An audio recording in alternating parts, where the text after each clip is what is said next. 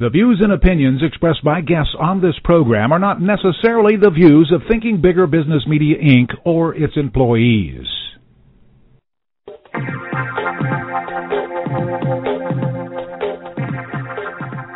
Welcome to Smart Company's Thinking Bigger Radio.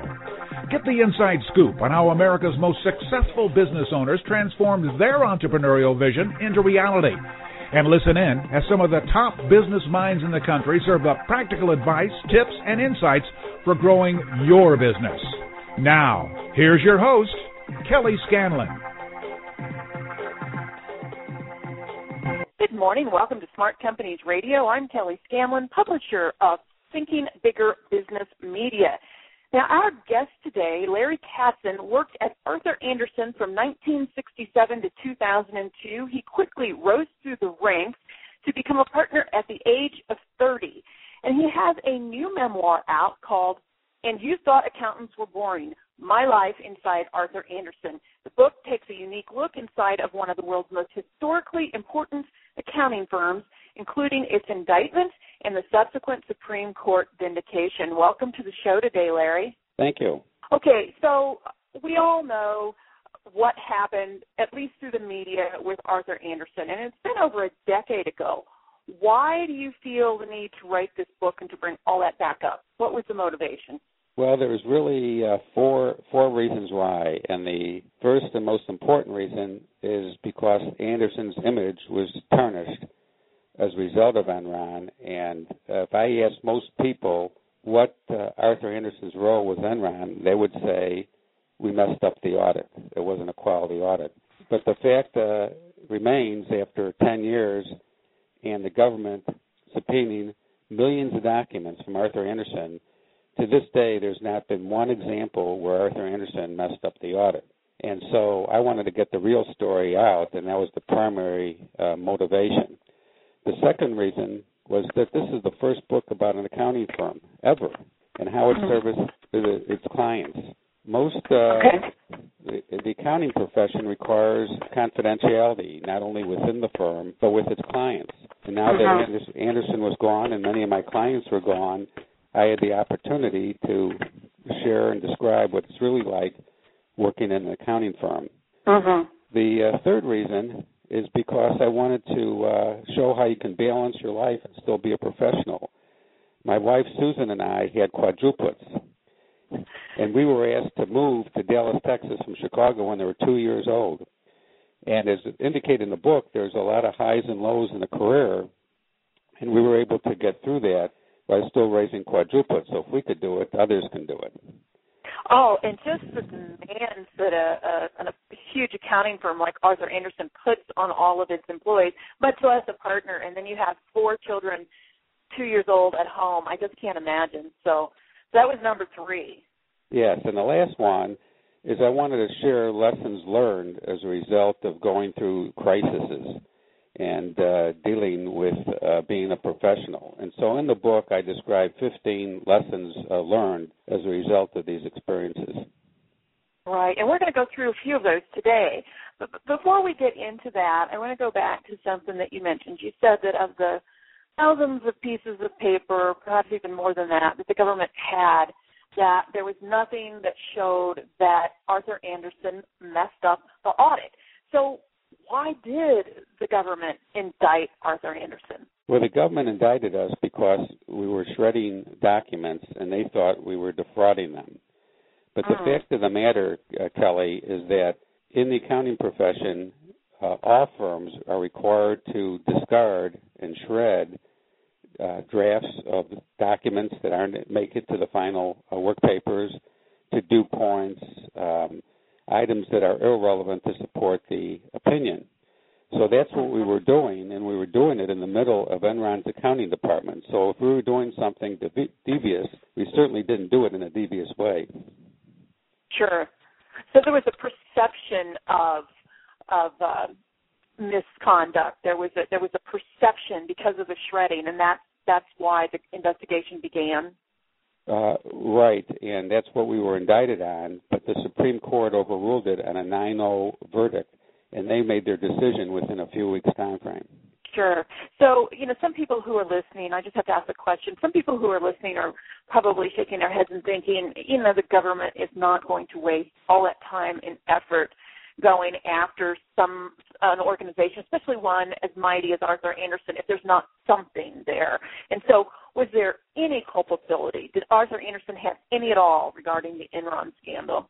Well, if you mean by culpability doing a shoddy audit, I would say no. If you mean culpability by being associated with an unethical client, then I'd say yes. Okay, yeah, there's a big distinction there. And as you say, the Supreme Court, in just a matter of weeks, overturned the decision unanimously, 9-0. So why did the IRS go after Arthur Andersen Partners who served Zale? And give us a little bit of background about that. Well, that's why I was transferred to Dallas when my kids were 2 years old, and we were doing that because Zale was having some restatements in its accounting, and there were some accusations with respect to its tax reporting. In addition, there were some ethical things going on with the management. And so we were asked to come in and replace the existing auditors, and as part of that process, the government tried to indict Zale's management. And this went through for several years. This was going on, and with the help of Zale's attorneys, the management was vindicated. We came in and we identified other ways in which the company could save millions of dollars in taxes, and these are things many retailers do on their own, but Zale had not previously done them. So we helped them do it. It was very complex, and I and other partners were involved helping Zale do this when one day a IRS investigated person came in my office, threw his badge down, and asked me to sign some papers. And at the same time, the other partners that served Zale received the same notice, and Zale's management received the same notice simultaneously. And so for the next 2 years, we were going through a possible indictment, and they were saying that we were conspiring with Zale management to defraud the government. This was the farthest thing from the truth, and we just went through a lot of money and a lot of time to prove our innocence. Okay, and eventually you did. Yes, we did, yeah. Okay. So you had mentioned that there's lessons learned from all of this, and one of the questions I have, it may not be one of your specific lessons learned, but it's something that I am curious about. As business owners, especially smaller business owners, mid-sized business owners, who don't always have legal staff on hand, right there in their offices. Maybe they outsource their accounting. They don't have that expertise on staff, and you get the dreaded IRS audit notice, or you get, you get notice that somebody's filed a discrimination suit against you, one of your employees. In other words, you get some sort of notice from the government. The ones that I know, the business owners I know who have had that experience, it's a showstopper. You just freeze in your tracks because you really don't know what to do a lot of times. So do you have any advice for others, for business owners who do find themselves in the government's crosshairs over things like that? What would you say to them? What's the first thing that you should do? Well, the first thing I would do was get good professional help. In my case, when I went through a personal IRS investigation through Zale, I used Chuck Meadows and Bob Davis, and they were extremely helpful. Bob was previously the head of the IRS Criminal Investigation Division, so it was a tremendous help to get his comfort and see what was going on from their perspective. But you have to be aware of the power of the government, and that's the lesson I learned. Don't take them lightly because they can do whatever they want to do. Okay, so don't just let that notice sit on the side of your desk and think that it might go away if you pretend you didn't receive it. Correct. Yeah. So get professional help, get a lawyer, get your accountant in, get your HR people in, whoever you need to get, a strong presence that can help you start building your case and start responding to these whatever the inquiry is. Now, you mentioned that there were 15 lessons that you learned while you were at Arthur Andersen, some of them independent of the indictment. So would you run through some of those? Because I know that they will hit a nerve probably with a lot of our listeners here who are trying to run a business and also have a personal life, so to speak. And so why don't you run through some of those for us, please? Okay. One of them is to listen to your heart. Don't be analytical all the time. Listen to your heart, and sometimes your gut gives you the right answer. To put it on a personal perspective, when our quadruplets were, when Sue was pregnant with our quadruplets, she went into labor early. And one of the drugs that the Michael Reese Hospital wanted to give Susan was not available by the FDA here in the United States. It was used in Europe and Canada. And the doctors said that they couldn't guarantee what kind of condition the kids would be if they were born now, but if we wanted to sign these papers, they would go ahead with this drug. And we did. Even though we didn't study it, we didn't analyze it, we didn't ask other people, we listened to our heart, and of course the kids were born all healthy and to be the pride of our life. So listen to your heart is one. The other. Well, if I could just ask a follow-up there, that is something that I think entrepreneurs, that business owners have to remind themselves to do on a constant basis, because we are risk takers to a certain degree, but because of that, we've got a lot on the line, and we want to make sure that the decisions that we're making are the correct decisions. And so sometimes there's a tendency to analyze and to analyze and to analyze.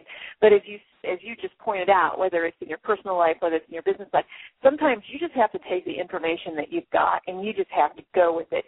And I have to ask you, coming from the background that you did with the accounting background where you analyze everything, where you crunch those numbers, was that a really hard decision for you to make? Even though it did ultimately come from your heart, was that a hard thing for you to be able to do because you have, most of the time you are being so analytical? Well, for me it was not, and that's one of the reasons why I named the title of the book, And You Thought Accountants Are Boring, because many people think accountants are detailed-oriented, introverts, don't know how to communicate, don't see the big picture, don't have a right brain, and that's the farthest thing from the truth. They're basically like everybody else, and the mix of people are like everybody else.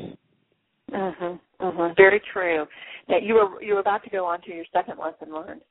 Yeah, another lesson in terms of going through crises is that in crisis, the leader has to stay positive and focused. And by that I mean when I was going through the Andersen indictment at the end, you still had clients to serve, you still had to deal with your everyday tasks, and some of the things that you normally would do just had to be put aside.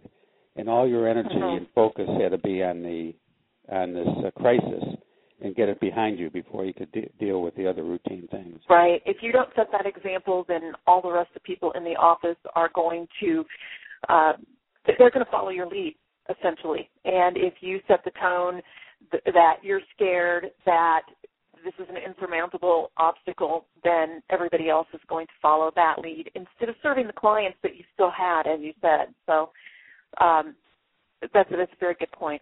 Correct. There's nobody that's going to be more positive than the leader. Right. Kind of hand in hand with that, one of the other lessons from your book was do the right thing. And I know you talk a little bit about your college days and doing the right thing, but I think that probably also applied to the situation you found yourself in under the government scrutiny. Yes. Can you talk a little bit about that?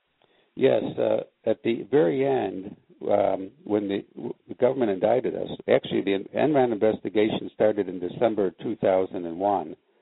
By March of 2002, the largest accounting firm in the world was out of business. In 90 days, the government took us out.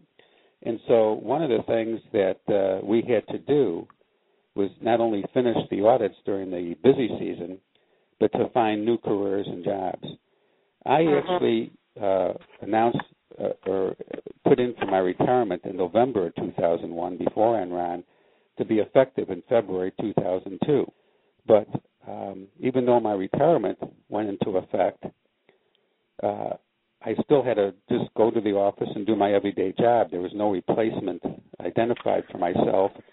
And I couldn't tell clients and people that, hey, I was really retired, I'm out of here. It was just the right thing to do. I did the right thing. I went in every day, even though I may not have been paid, and I helped sell the office and get people placed in other organizations because it was the right thing to do. Yes, yeah, you had to see all that through. It was a matter of personal integrity, not just professional integrity, but a matter of personal integrity as well. What are some of the other lessons that you have learned as a result of your days at Arthur Andersen? Well, I was courageous in several examples, which I'll go into, but courage of your convictions without persistence produces little result. What do you mean by that? I'll give you two examples. When Andersen and Andersen Consulting were going through their disagreements, they were going to go through an arbitrator and split up the firm in two parts.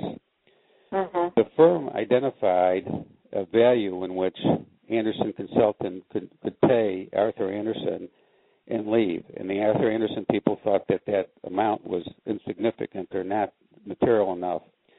So the firm required you to go to arbitration.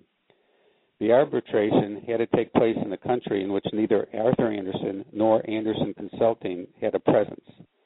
So it ended up to be a small country in South America where the arbitrator was identified to select who was right, Arthur Andersen or Andersen Consulting. At the same time, I was representing May Company in an arbitration against Federated Department Stores with respect to an acquisition that they made of two of their divisions. I learned quickly that the arbitrator is trying to find a happy medium. They don't want to give everything to one side or the other. Right. As a result, both parties sometimes are disappointed. So I called my CEO and told him of my experiences and suggested that we not put our fate in the hands of this small arbitrator, but that we settle with Andersen Consulting, and even though we may not get 100% we want, we might be better off than if we went to arbitration. Mm-hmm. My CEO said that he wasn't an international arbitrator, he was from the UK, and not to worry, Andersen Consulting is going to lose this argument. As it ended up, Arthur Andersen is the one that lost. So perhaps if I was more persistent and got others involved, that we would have put more pressure on him. Mm-hmm. The second example came at the end. This was post-Andersen and Andersen Consulting separation, and it was prior to the Enron event. And we had a strategy meeting in our St. Charles training facility in Chicago, and there was not much enthusiasm for our new strategy. And here all the leaders in the office were there, and I started thinking about Arthur Andersen and where we were. Here we were by ourselves now. The firm was just cut in half with Andersen Consulting leaving the firm. And perhaps this is the time to have a merger with another accounting firm because they didn't have consulting practices, and we were a very strong firm. And perhaps if we merged with somebody, we'd be the biggest and strongest firm again, only focused on auditing and accounting. So I stood up and said that perhaps we ought to consider this merger. And there was silence in the room, and then two senior partners said, well, why don't we just wait and do our strategy? If the strategy doesn't work, we can always do that. And I responded and said, what happens if we have a major litigation? Then we'll be merging out of weakness and not out of strength. Now's the time to do it. And these two people said, let's wait. Well, again, perhaps if I was more persistent and got others involved and followed through on this, we would have come up with a different answer. Mm-hmm. Instead, we could not merge. The Enron thing came. We couldn't merge with another firm because no firm wanted to take on all the liability, so we had to sell individual offices to separate firms. Right. So where do you go from here? Obviously, the damage was done to Arthur Andersen. The employees scattered. Clients went elsewhere.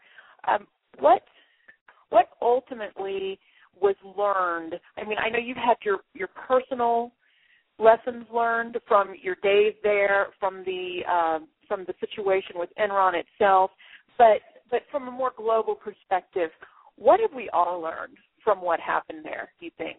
Well, I've tried to reflect on this and say, okay, who benefited from Arthur Andersen going away? Mm-hmm. And it certainly wasn't our clients, because they all had to go through the expense and trouble of finding another accounting firm. So they certainly didn't benefit.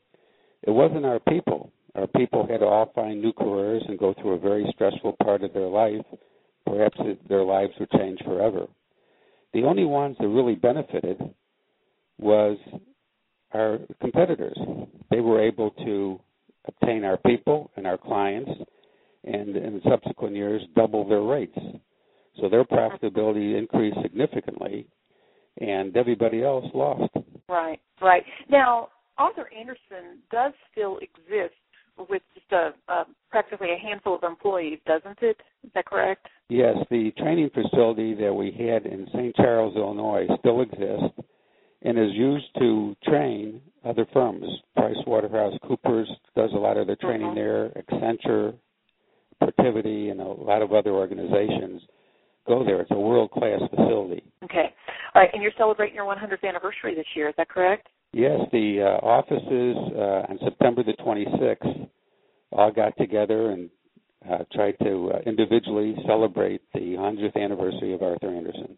Okay. Now, for those who are interested in diving into the details, I know we just hit the surface here today, but for those who are interested in taking a deeper dive and reading your book, how would they go about getting that? Well, two ways. They could go to my website, Larry R. Katzen, KATZEN.com, and they could order my book directly from my website and also see other information on the website, or they could go to Amazon and order from them. Okay. And the name of your book again? Tell us. And You Thought Accountants Were Boring, My Life Inside Arthur Andersen. And I think that all of you who are listening today, just a little bit we were able to discuss about the book and the lessons learned and the turmoil and the subsequent result of the government indictment against Arthur Andersen. I think that there's probably quite a lot of intriguing reading there. So thank you so much for your time today, Larry. We wish you best of luck. Thank you, Kelly. And for those of you who would like more resources for growing your business, please take some time to visit www.ithinkbigger. That's our website. We'd also invite you to follow us on Twitter at ithinkbigger and like our Facebook page, Thinking Bigger Business Media. Have a great weekend. We'll see you next week. This podcast is a part of the C-Suite Radio Network. For more top business podcasts, visit c-suiteradio.com.